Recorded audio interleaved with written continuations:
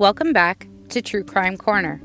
I'm your host, Lisa Craven. Today's case will be part one of a series where we discuss the murder of Christopher Grover and whether or not it was justified as an act of self-defense or if it was done in cold blood. Nicole Adiamando, or Nikki, as she's known by friends and family, was Chris's longtime girlfriend and mother to his two children. The couple also worked together at Mr. Todd's Gymnastics in Poughkeepsie, New York. Nikki left the gym after having her first son, but Chris remained there full-time up until the date of his tragic death. Chris was found dead from a gunshot wound to his head on the early morning hours of September 28, 2017. Nikki never denied shooting Chris, but claims she had to in order to defend her life. We will go over testimony that was heard in court, as well as the words of the defendant herself, who took the stand for 3 days in her own trial. The defense does not need to prove a case, and in most times, the defendant will not take the stand, as it can be damaging to the case, and the defense will typically opt out. The burden of proof rests on the prosecution to prove and convince the jury beyond a reasonable doubt that the defendant is guilty. In a case such as this, the defendant is not denying that she shot her lover, but instead is taking the stand to prove her innocence and explain why she was left with that only option. It was the day after the shooting, and the small community of Poughkeepsie, New York, was left with shock and lots of questions. They remembered Chris as an amazing gymnastics coach and friend, and Nikki was an adoring mother and loving friend. The couple lived together in a modest apartment off of Van Wagner Road.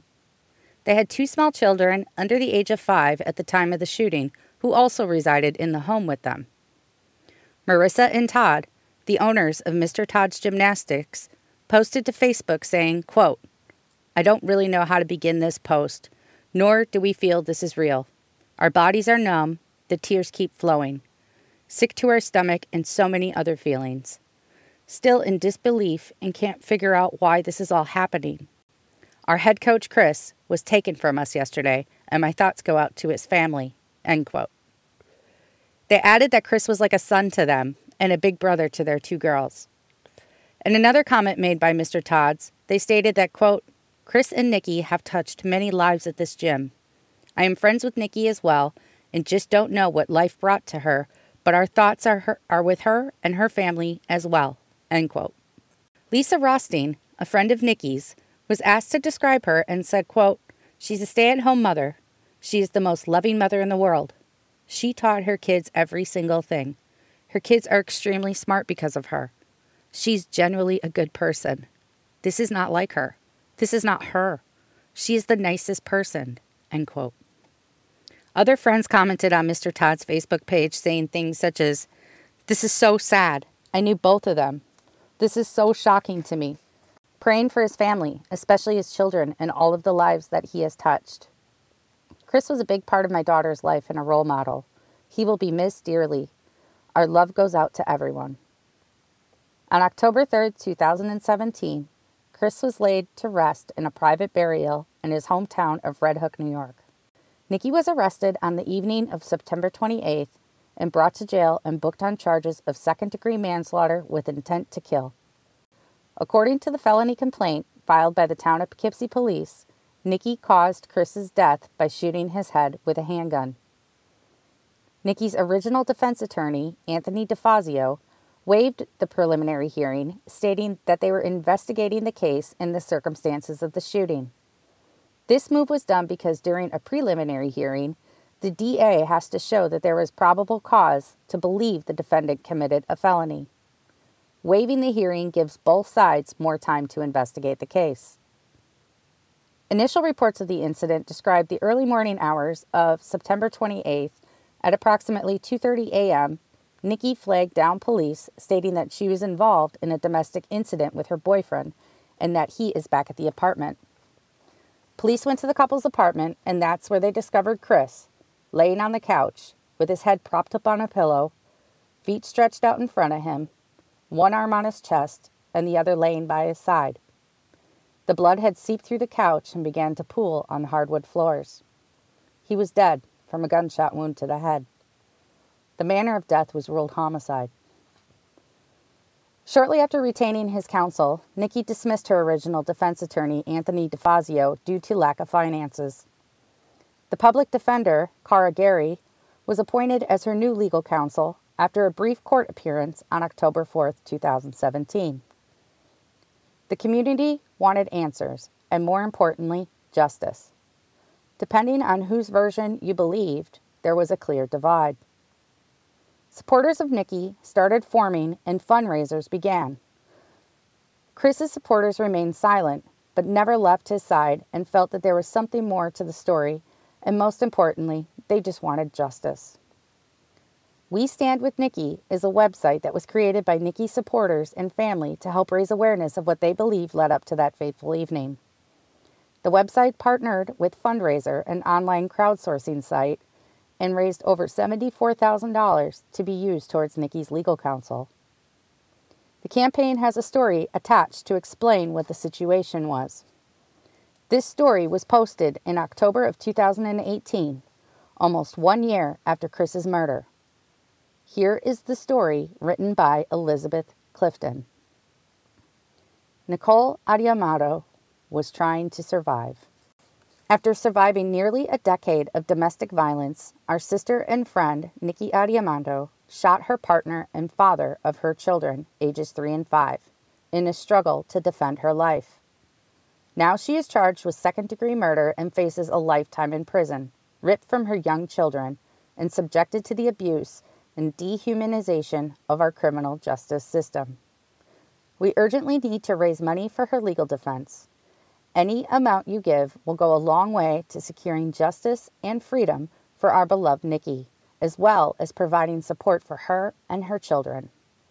If Nikki goes to prison, it is just not she who suffers.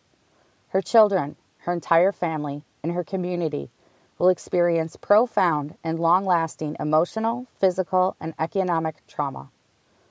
Why she needs our help. Nikki lived through horrifying abuse, all of which will be revealed during trial. So why is she still being charged? The truth is our criminal justice system is stacked against women who suffer from domestic violence, and it's shockingly common for domestic abuse survivors to be incarcerated after defending their lives. According to the New York State Department of Corrections and Community Supervision, 67% of women sent to prison in 2005 for killing someone close to them were abused by the victim of their crime. The ACLU states that nearly 60% of women's prisons nationwide and as many as 94% of some women's prisons populations have a history of physical or sexual abuse before incarceration. Instead of offering protection, compassion, and healing, our criminal justice system becomes a continuation of abuse that they have already suffered. The evidence of Nikki's abuse is extensively documented by medical trauma and domestic violence professionals. Dozens of witnesses have reported seeing Nikki injured in public, including bruising, burns, and limb dislocation. Our judicial system refuses to acknowledge the dynamics of abuse and why women often can't leave. How you can help. Nikki's case is scheduled to go to trial in January of 2019. She needs the best legal representation and expert witness possible, and that's why we need your help. Her family does not have the funds to sustain private counsel, and fees are estimated to reach over $500,000. We cannot allow a lack of financial resources to determine the outcome of Nikki's case. The story concludes with links to resources and more information on domestic violence awareness. To date, the campaign has raised $74,635 of the $75,000 goal and features artwork created by Nikki while she was in jail awaiting her trial. In May of 2018, prosecutors moved for Nikki's current legal counsel, Cara Gary, who was representing Nikki for the past 8 months, to be removed from the case.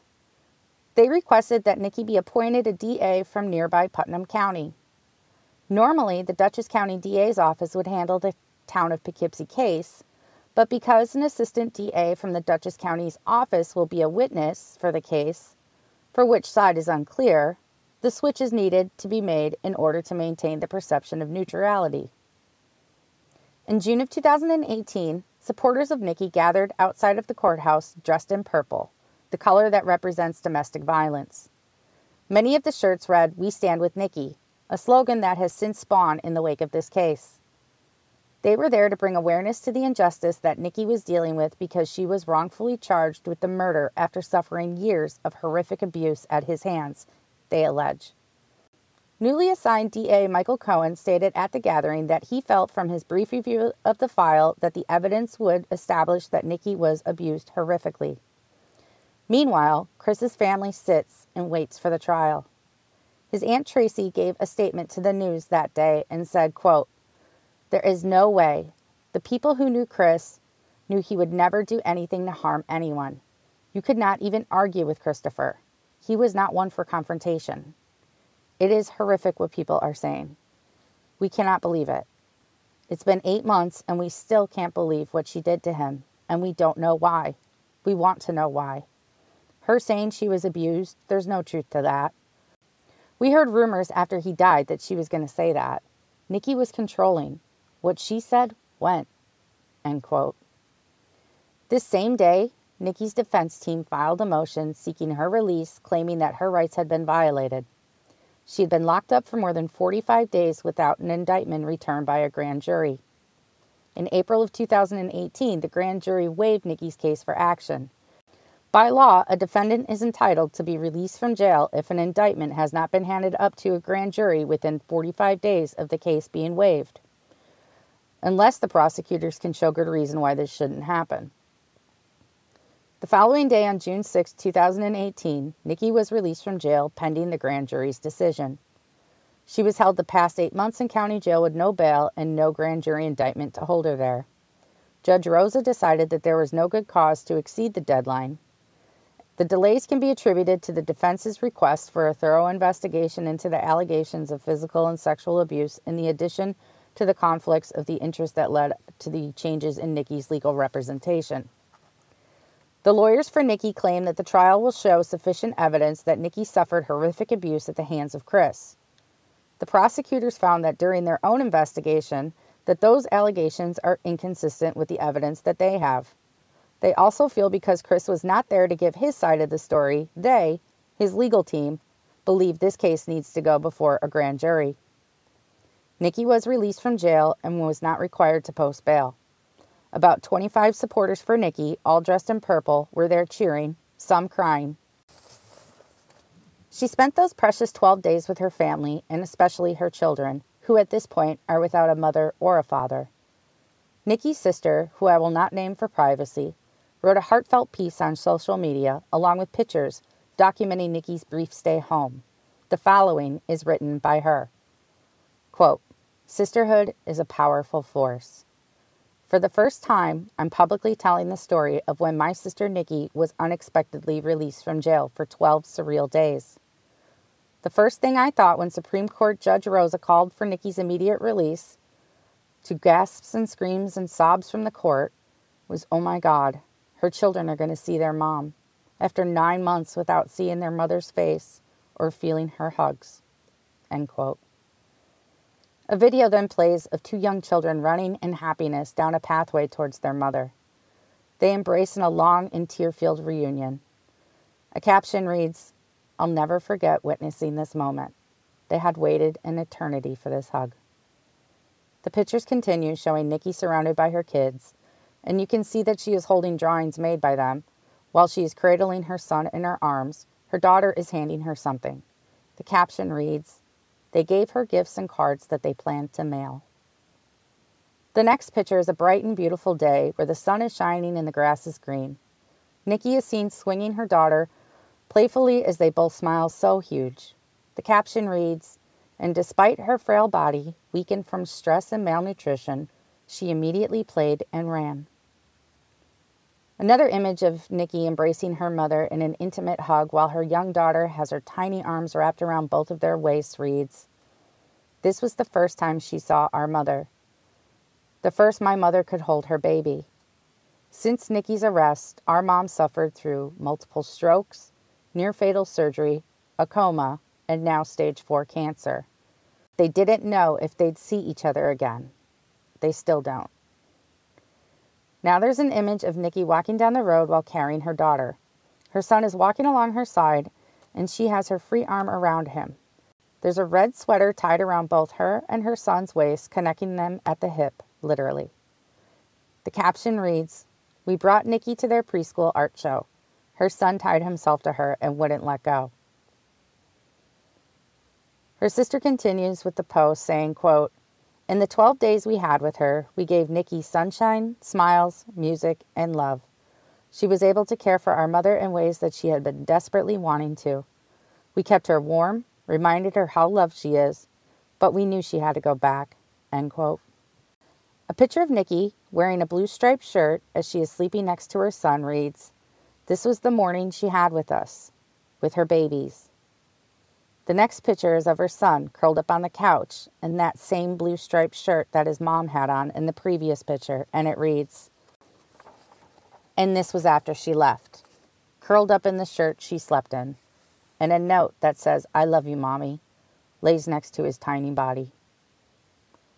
The final picture is of Nikki playing the ukulele for her son, and it reads, "This is what she gave the kids: presents, love, hope. She learned to play the ukulele for him. Everything she did was for her kids. She belongs with them." On June 2018, Nikki voluntarily surrendered herself back into the Dutchess County Jail. On June 29th of 2018, the grand jury indicted Nikki on murder and manslaughter charges in the shooting death of Chris. She was initially charged with second-degree murder in late September. Her new charges were of second-degree murder, first-degree murder, first-degree manslaughter, and second-degree criminal possession of a weapon. She would remain in jail with no bail. Supporters of Nikki were upset that the grand jury had handed down these charges without hearing testimony from Nikki or her witnesses. In August of 2018, Nikki was granted bail at $300,000 or a $600,000 bond. Judge Edward McLaughlin said he reviewed the weight of the evidence from both sides, and both are very compelling. In order for the psychiatric defense to avoid getting Nikki a life sentence, they would have to rely on Nikki being in a certain condition when she shot Chris. He concluded by saying, while both sides have a strong case, one thing that nobody disagrees with is that Nikki took the life of Chris. A week before Christmas, Nikki was released from jail on a bond. She was able to spend the holidays and New Year with her family and children. More importantly, her mother wasn't able to hang on much longer, and sadly, she passed away. Nikki was able to be by her side through the end and had the ability to attend her services. In a pretrial hearing, some discussion around the initial contact Nikki made with the police was discussed. Originally, reporters were told that Nikki left the apartment in the wee hours of the morning of September 28th and flagged down police to let him know that she was involved in a domestic incident with her boyfriend. During these pretrial hearings, the defense was seeking to have the statements, audio, and video police obtained of Nikki that night thrown out. This hearing is called a Huntley hearing, and they're held to review the manner in which police obtained statements from the defendant. Officer Sicily testified that he first saw Nikki's car stopped at a red light on Taft Avenue near the westbound arterial around 2 a.m. on September 28th. He was on his way to another call when the light turned green. Nikki's car didn't move, and this prompted him to blow his air horn. Nikki got out of her car and approached Officer Sicily, who also got out of his car and walked towards her. His dashcam footage captured the entire encounter on video. Nikki was very upset and said she was involved with a fight with her husband and that the gun just went off. He said he would kill her if she left, and she tried to leave, but the gun just went off. The entire conversation between Nikki and Officer Sicily was over 2 hours long while her 2 young children slept quietly in their car seats. The audio clips played in court were difficult to hear, but Nikki can be heard saying the Child Protective Services had become involved and that Chris had a loaded gun that he kept in the home that she didn't want to touch. She asked the officer later in the conversation what would happen to her, and he said that she would have a chance to share her side of the story with the police. Other testimony heard was from Detective Daryl Honkala, who interviewed Nikki at the police station after her initial encounter with Officer Sicily. A retired detective, Chris Hamill, also testified because he was the responding officer to a possible sexual assault that Nikki reported back in 2011. The allegations weren't against Chris in this incident, but against a former City of Poughkeepsie police officer that Nikki claims assaulted her. Hamill conducted the investigation and recorded interviews that he had with Nikki and others. Prosecutors are going to argue on their Malonix hearing. This is a hearing used to determine the admissibility of evidence of a defendant's prior uncharged crimes, such as her claims of sexual assault that she made against another man back in 2011. In January of 2019, the judge ruled that the jury can hear the statements Nikki made to Officer Sicily on the morning of September 28th after fatally shooting Chris in the head. Prosecutors have called the recordings a full confession and state that they were voluntarily and legally obtained. The judge did deny prosecutors' request to show evidence of Nikki's alleged uncharged criminal activity or prior bad acts, but that could change if Nikki's defense team decides to go with an affirmative defense. That's where the defendant admits that they broke the law, but for a justified reason, such as self-defense. At the same hearing, the defense argued that the initial officer that spoke with Nikki, Officer Sicily, should have read Nikki her Miranda rights before asking her questions. But she was read those rights when she came to the police station, and those rights come into play once the person is in police custody. When Nikki was speaking with Officer Sicily, she was not in custody, and she first approached him. He did not consider her a criminal suspect. He thought maybe she was a potential victim of domestic violence. She repeatedly and spontaneously spoke to the officer. She was given snacks and water and was able to tend to her small children that were still in her car. Officer Sicily repeatedly told Nikki that she wasn't in trouble, but she would need to come to the station to file a complaint and make a full statement. Phone conversations obtained while Nikki was at the station, which were recorded, show that Nikki didn't think she was in trouble or in custody. She stated in one call that it never crossed her mind that she would stay at the police station, but rather she would be right back. The trial began on March 18, 2019. This will conclude Episode 1. Be sure to subscribe and tune in next time, where I'll bring you coverage from the trial that is still going on as we speak. Thank you.